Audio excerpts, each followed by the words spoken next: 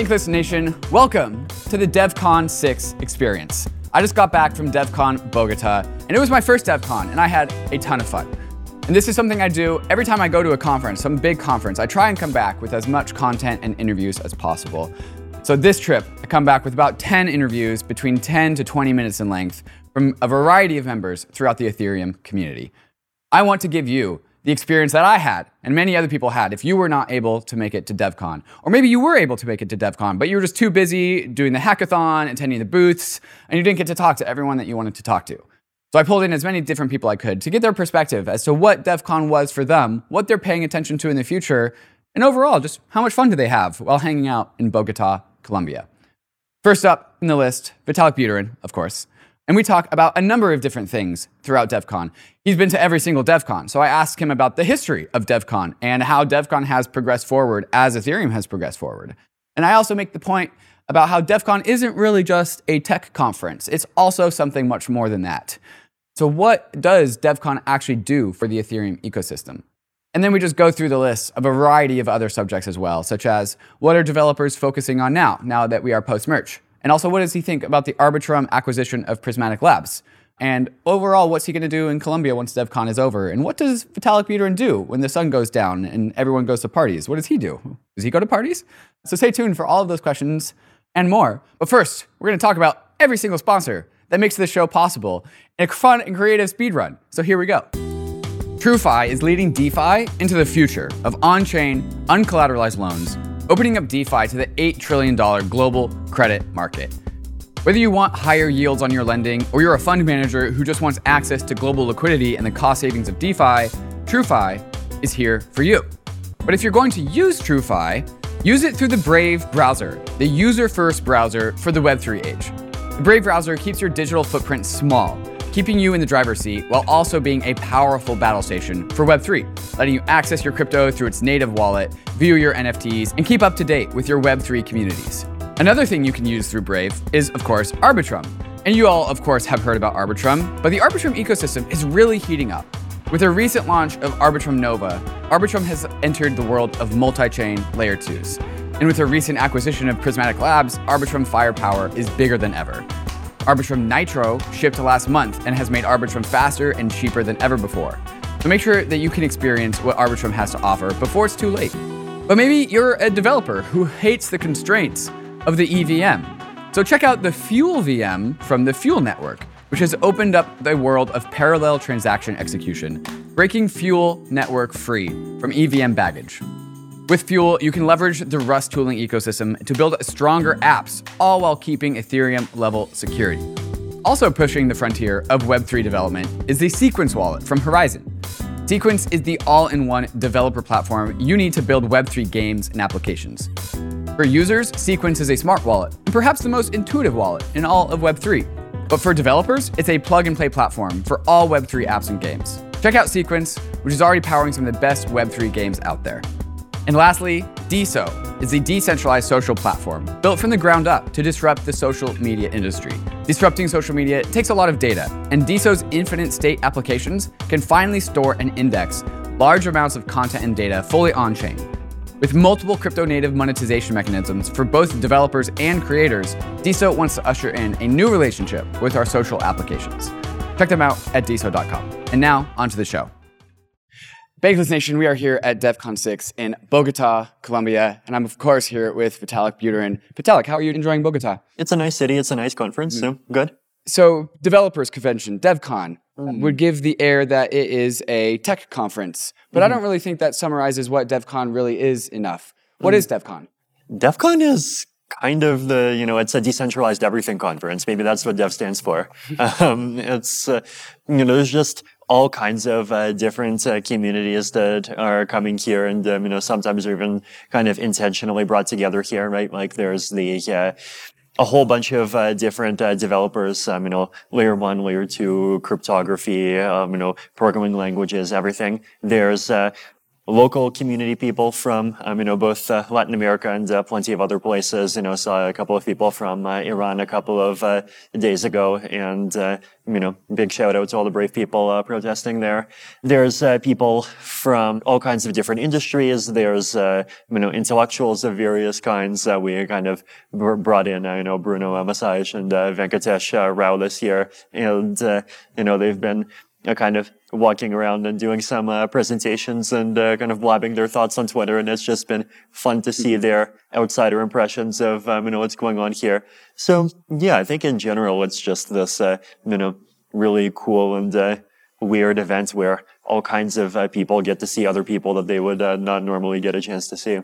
And that's certainly the experience that I've been having. And many other crypto conferences out there pick cities like New York, San Francisco, Chicago, but Devcon has always picked off the beaten path cities. Here we are in Bogota, Colombia. Previously it was Osaka, Japan, and also Prague in the Czech Republic.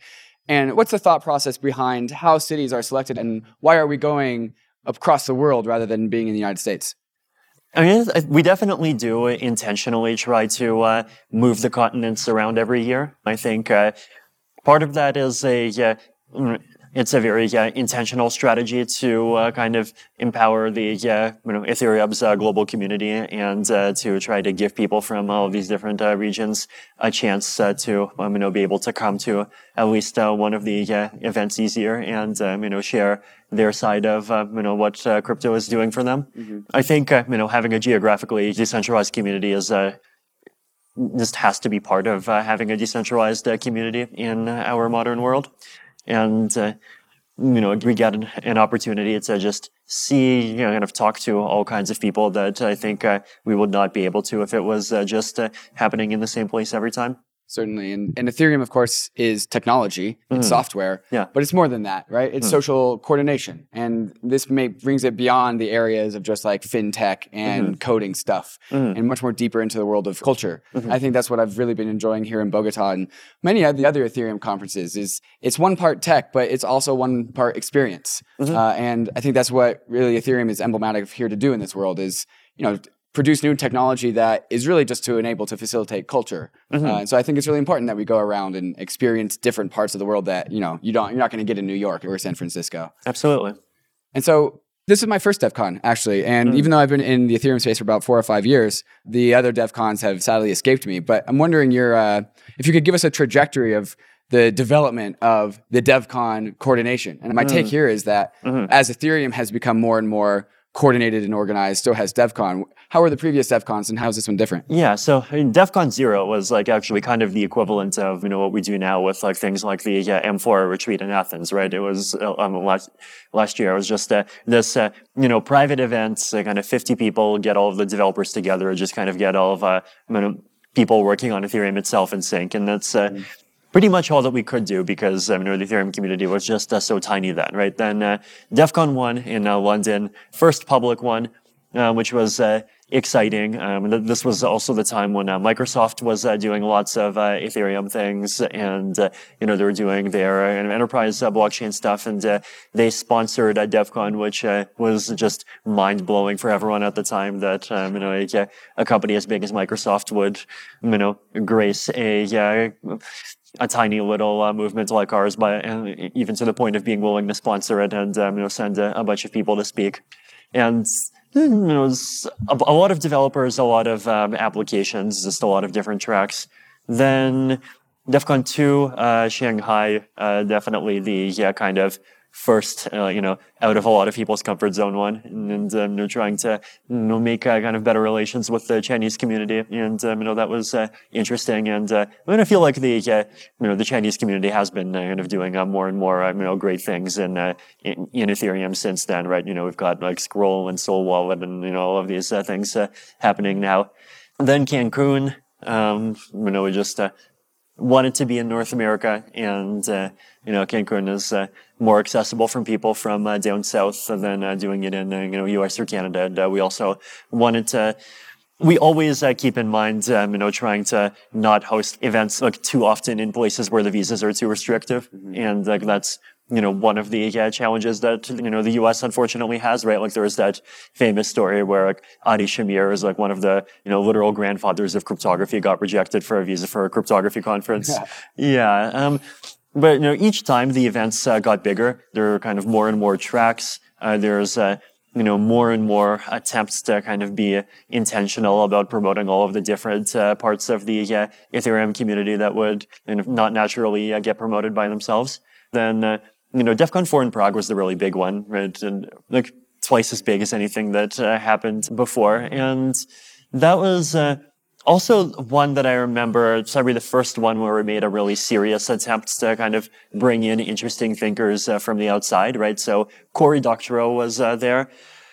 Glenn Weil from Radical Exchange was there. So a bunch of speakers and, also speakers who had kind of interesting and, not just positive, but also kind of importantly cautionary things to say about crypto, which I think is important for us to engage with. Then, Devcon 5 Osaka, and that's, I feel like it was, a continuation of things that were there before. And, also interesting people, also more both developers and all kinds of other projects. And then here, this is like the first one in 3 years, right? So that by itself makes it really big. And, there's, I think, an effort to really take the best from the previous ones, right? So, developers and really interesting and fascinating people getting into the deep end of polynomials and polynomials are important, right? As I said, I'm a polynomial, you're a polynomial, we're all polynomials. And people from all of Ethereum's local communities and people talking about different kinds of applications, and then people on the philosophy side, and there's just all of that. It feels like the venue was pretty successful, right? Like just, as a venue, it was effective at venuing, which is something that has not always been true in the past. It's, close to hotels, convenient for a lot of people to stay. Probably the biggest weakness of the venue is that, I found myself when I get dragged off to, various, side dinners and events and so forth. There's one specific district of Bogota, about 7.5 kilometers to the northeast of here, where just, everybody went, right? Yes. And, it just seems obvious that, if we could just teleport this place, 7.5 kilometers to the northeast, that would have, 2x improved it even more. But, there's never perfection. And, still in the grand scheme of things, it feels like everything has worked out. Obviously, a lot of people came in worried about issues like safety. But, so far, I think, there have been, fewer, serious incidents of that type than, I would say, even the Bulls expected. So, hopefully, it's the event even gave a lot of people a chance to kind of see Latin America better for what it really is. I'm happy. Lots of people, good conference. I hope we can do more excellent ones like this in the future. Yeah, certainly. And this is also an interesting time in Ethereum's history that we're having Devcon right after the merge, right after proof of stake, because this seems to be a new chapter for Ethereum. And so it's just great timing that we can put everyone into the same spot and kind of come to consensus about what is the next era of Ethereum now that the proof of stake era is, underway, but also now behind us because it's done. 2021 was kind of the year of shipping proof of stake, ultrasound money, and now those boxes are checked. So what boxes aren't checked that we are going to be going into in 2023? That's the conversation here at Devcon. Solving scalability is number one. Fees have been low for the past 6 months, so it's a bit easier to kind of backburner the problem. But I think, if Ethereum succeeds, we're going to have another bull. And, we know what bulls mean for transaction fees, right? It's, from the point of view of a user, some, bulls can even be something to dread just because of how it makes transaction fees, shoot up to $50 or $100 or whatever. And, there is a kind of ticking clock on us to solve the issue. And, we don't know how long the clock is going to keep ticking. And, it's, our responsibility to really make sure that scaling is figured out before then. So scaling, privacy is, another one. The base layer censorship resistance is another one. Account abstraction is another one. And, there's all kinds of complicated ways in which these problems intersect and tie in with each other too. On the positive side, zero knowledge proofs as a technology have just seen a huge amount of progress in the last 3 years, right? There was kind of this big leap that started, I feel, in September 2019 when Plonk was introduced, right? Because from the user's point of view, it's like, okay, Plonk, there is another Snark protocol. It looks like it's a little bit niftier than before, but like from a deep practitioner's point of view, it's like this very deep philosophical improvement in how we think about snarks, right? Because like we're able to basically think about, converting things that we want to prove into abstract polynomial equations and then separately figuring out, okay, how do we prove the polynomial equations? And it turns out that both of those areas are, you can do lots of deep improvements on, and things become, conceptually much cleaner, becomes much easier to progress when you do really start thinking about those two separately, right? And, one side can think about, how do we turn problems that we care about into polynomials without thinking about the other side. And since then, we've seen amazing stuff like lookup and more and more interesting things lately. And then on the other side, there is the problem of you have a polynomial equation, and the polynomials are big, but how do we prove it? And that's seen a lot of progress too. And there's amazing stuff happening with Starks and all that, right? But this conference, I feel, has to some extent sort of been a victory lap for the facts that technology exists and has practical use now, right? Everyone is talking about snarks, and it's increasingly a default thing that you stick into applications that you're building. And that's just totally not what the discourse was like 5 years ago. Right. The thing I wanted to check with you is, before getting into proof of stake, shipping proof of stake, it seemed to be the focal point of all of the developers. It was the thing we were focusing on. And now post proof of stake, I mean, we're definitely focused on proto-dank sharding and dank sharding EIP 4844 as the big one, but it doesn't seem to be a monolith, right? It doesn't seem to be attracting everyone's attention. And so would you say that we're going from all of the core devs and Ethereum devs focusing on proof of stake to now focusing on a variety of things all at once? And so perhaps we're getting into an era of parallel development in Ethereum. How do you like that take? I'd say that's true, though. I think that also underestimates how much parallelism there was already, right?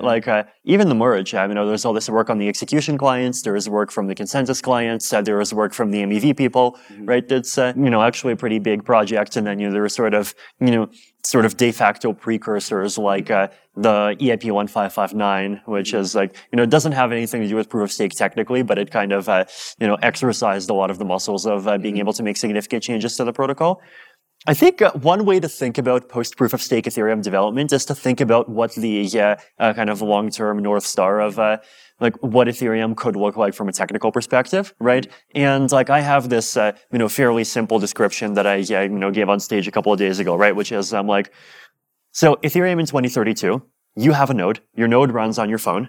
Every 12 seconds or 32 seconds or whatever number we agree on, you download 3.6 megabytes of data. You hash it. You do a couple of elliptic curve equations to check a snark. That's it. You know the block is valid. Wait 12 seconds, get 33.6 megabytes of data, hash it, do some elliptic curve operations, verify the snark, and valid. 12 seconds later, data, hash, elliptic curve check, valid, right? So from the point of the whole process just becomes incredibly sleek and seamless to the point where literally a phone could even do it, right? Because it's incredibly light on computation. The only thing that it's heavy on is data, and data just happens to be the thing that phones are increasingly getting insanely good at and will get even better at over the next 10 years, right? So in that kind of a world, we have extreme protocol simplicity. We have high decentralization from easy ability to run a node, easy ability for anyone to stake. Hopefully, simplify the fork choice down. We have single slot finality. Everything about accounts and abstraction and all of these things just work, right? And the protocol does just get to this kind of stabilized end state that just looks really beautiful, right? So that to me is what I see the final goal being from a protocol standpoint. And then the challenge is how do we figure out all these different 5 strands that will actually get us there? Sure. One of the big pieces of news that happened at this Devcon was the acquisition of Prismatic Labs by Arbitrum. And there's 2 takes here. There's one where, yes, we've solved funding of client teams. We figured it out where we can have a relationship between a layer 2 perpetually fund the development of layer one clients. And so that's always been a problem that's plagued Ethereum throughout its history, is how do we fund our client teams? How do we fund our open source public goods developers? The other half of that equation is there's now this commercial entity that is operating a very important piece of the Ethereum layer one client. When you saw this news, what did you think? How do you think about these two things? Yeah, I mean, I think on the funding aspect, I mean, it's obviously great that there are kind of non-Ethereum Foundation sources of funding for these projects. And obviously, this will give any future client teams a story that they can tell to investors for why they should get seed rounds. So it's going to help people in all kinds of second-order ways. From a governance capture viewpoint, I guess, I think there's like multiple different things that it's important to keep in mind, right? Like one is that, like, Arbitrum is not kind of, uniquely threatening or kind of, scary or whatever here, right? So, like Optimism had been participating in EAP 4844 and put a couple of developers toward it. Consensus has, literally funded entire client teams, right? And then the question is like, well, what's the difference between buying a client team and just incubating a couple of them yourself, right? There's a long history of, all kinds of projects. Obviously, the Parity running the Parity clients and, also having the Polkadot network, right? So, like, this isn't unprecedented, though, at the same time, obviously what Arbitrum did is kind of bigger than, what Optimism has done and so forth. But it's not like, we're entering a scary new unknown or anything, right? But at the same time, like, it's definitely important for us to be vigilant, right? Like the sort of dystopia that I have in mind is traditional internet governance, right? If you look at, the Dep3C and so forth, there's a lot of precedent for public goods organizations where their funding model basically is we get funding by people who are buying governance leverage. And that does fund them, but that also leads to some often not very nice governance outcomes, right? Like there have been a bunch of scandals about like introducing, sort of the equivalent of, protocol layer DRM into, various internet protocols. And that gets pushed by the large corporations that have seats at some of these organizations. So, the concern here basically is like, can we avoid that, right? And I'm not sure I have a good answer. Like, I think it's important for us to start thinking about the question. Like, it is important to not be catastrophist about it, right? And like also just remember the reality that like all of these people who are participating and even, the people signing the checks and buying these things up and funding the client teams, they are well-meaning people and, they are still aligned with the Ethereum ecosystem. But, we have seen how like divergences of alignment, happen over time and, how even the internet itself sort of, felt like a, crypto-y idealistic happy family in the early 2000s. And then it, split into all kinds of things that ended up having, often bitterly opposing objectives.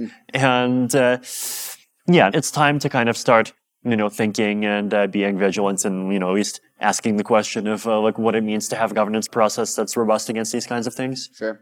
And might a positive second order consequence of this be an actual stronger incentive mechanism for more client diversity if we have shown to the world that, hey, if you build a client, you might get acquired and have a payday? Yeah, that's absolutely, I think. Yeah, the question is like, what part of all the client teams and developers get funded in this way, right? Like, I think 0 to 20% is an improvement, but like 75 to 95 would, I think, be a massive threat, right? Yeah, so it's one of those kinds of situations where we want to kind of cheer the first step of the journey, but kind of recognize that we don't want to over rely on this, which is like something that has happened in the internet and that has lots of problems there. At Rollup Day, which was hosted by Scroll on Monday before Devcon, you talked about how historically almost everything about crypto and software in general is slow to ship. The proof of stake came much later than expected, and I could repeat 7 other examples of the same thing. But then you said that it's been the ZK teams, the ZK rollup teams that have really astounded the trajectory of development. Why is that the case? Like, what was the magic secret sauce that has really accelerated the ZK EVM? Because we saw 2 ZK EVM testnets announced by Scroll and Polygon. ZK Sync announced their layer 3 testnet and mainnet is like in 15 days or so. How did this happen so quickly? What do you credit the success of all of these teams? I think there's some things that are slow and there's some things that are fast, right? And like, it feels like different types of technology. It's just like naturally have different speeds, right? You know, if you even compare like the rate at which AI has been progressing over the last year versus, you know, supersonic flight where, you know, looks like we're gonna have it again, but we're gonna have to wait until, you know, close to the end of this decade, right? And like, that's obviously a big difference between kind of atoms and bits, but, you know, within the world of bits, there's different kinds of bits. And it does feel like once the tools are there and once kind of, you know, the basics of zero knowledge stuff get abstracted enough, then the rest of it is just like something that can, you know, just like start running pretty quickly, right? So I'd say, yeah, pluck-up probably has been really important, right? Like 5 years ago, the attitude toward these ZK-VMs was probably, you know, we're not going to even try because we just know that the overhead of literally sticking an EVM into a snark is going to be totally infeasible. But, you know, since then, you know, we've had Plonk and we've had pluck-up and we've had all of these theoretical improvements. And like, that's actually gotten us to the point where, like, it makes sense for people to start writing the circuits and, you know, the circuits start getting written, right? So that's nice, but then, you know, it is important to be cautious and remember, like, it is very possible that we're going to have ZK EVMs with bugs within a year, but getting to ZK EVMs without bugs is going to take, you know, another 5 to 10 years. So, you know, still, it's a huge amount of progress, and it's definitely really something that we should all be taking advantage of. Certainly. At conferences, there's always two parts, right? There's the conference during the day, and then there's the fun activities at night. People go off and have dinner, sometimes small dinners, large dinners. Sometimes they go to parties. What does Vitalik do after the conference day is over and the sun goes down? Generally have been trying to have, like, fairly quiet dinners and go to sleep fairly early. Yeah, I don't know. I'm realizing, like, I'm definitely not a fan of the late night stuff, possibly because I'm just, like, totally out of energy from talking to people that, like, I don't want to do any more of that. Yeah. Is it draining to be at a conference where everyone is hounding you? Absolutely. Yeah. Yeah. How have you managed this? How have you learned to juggle this? I mean, realistically, just, like, try to be aware of when I have the energy for this stuff and when I don't, and, like, when I don't, hide, you know? I don't know. It's probably better to hide than to, like, just go out anyway and have some risk of accidentally being mean to someone. Right. So certainly. Vitalik, yesterday on our account abstraction panel, I asked you to introduce yourself because every single time you introduce yourself in a different era of Ethereum, you have a different way of doing it. Who are you in Ethereum in 2022? Well, I mean, I guess yesterday I said I'm a fashion influencer and travel blogger. But I don't know. What will I be in 2023? Who knows? You know, might circle back to being a white paper author. I don't know. Well, I don't know. There's always more white papers to write, you know? Sure. Vitalik, thank you so much for joining me. Appreciate it. No, thank you too. It's good to be here. Cheers.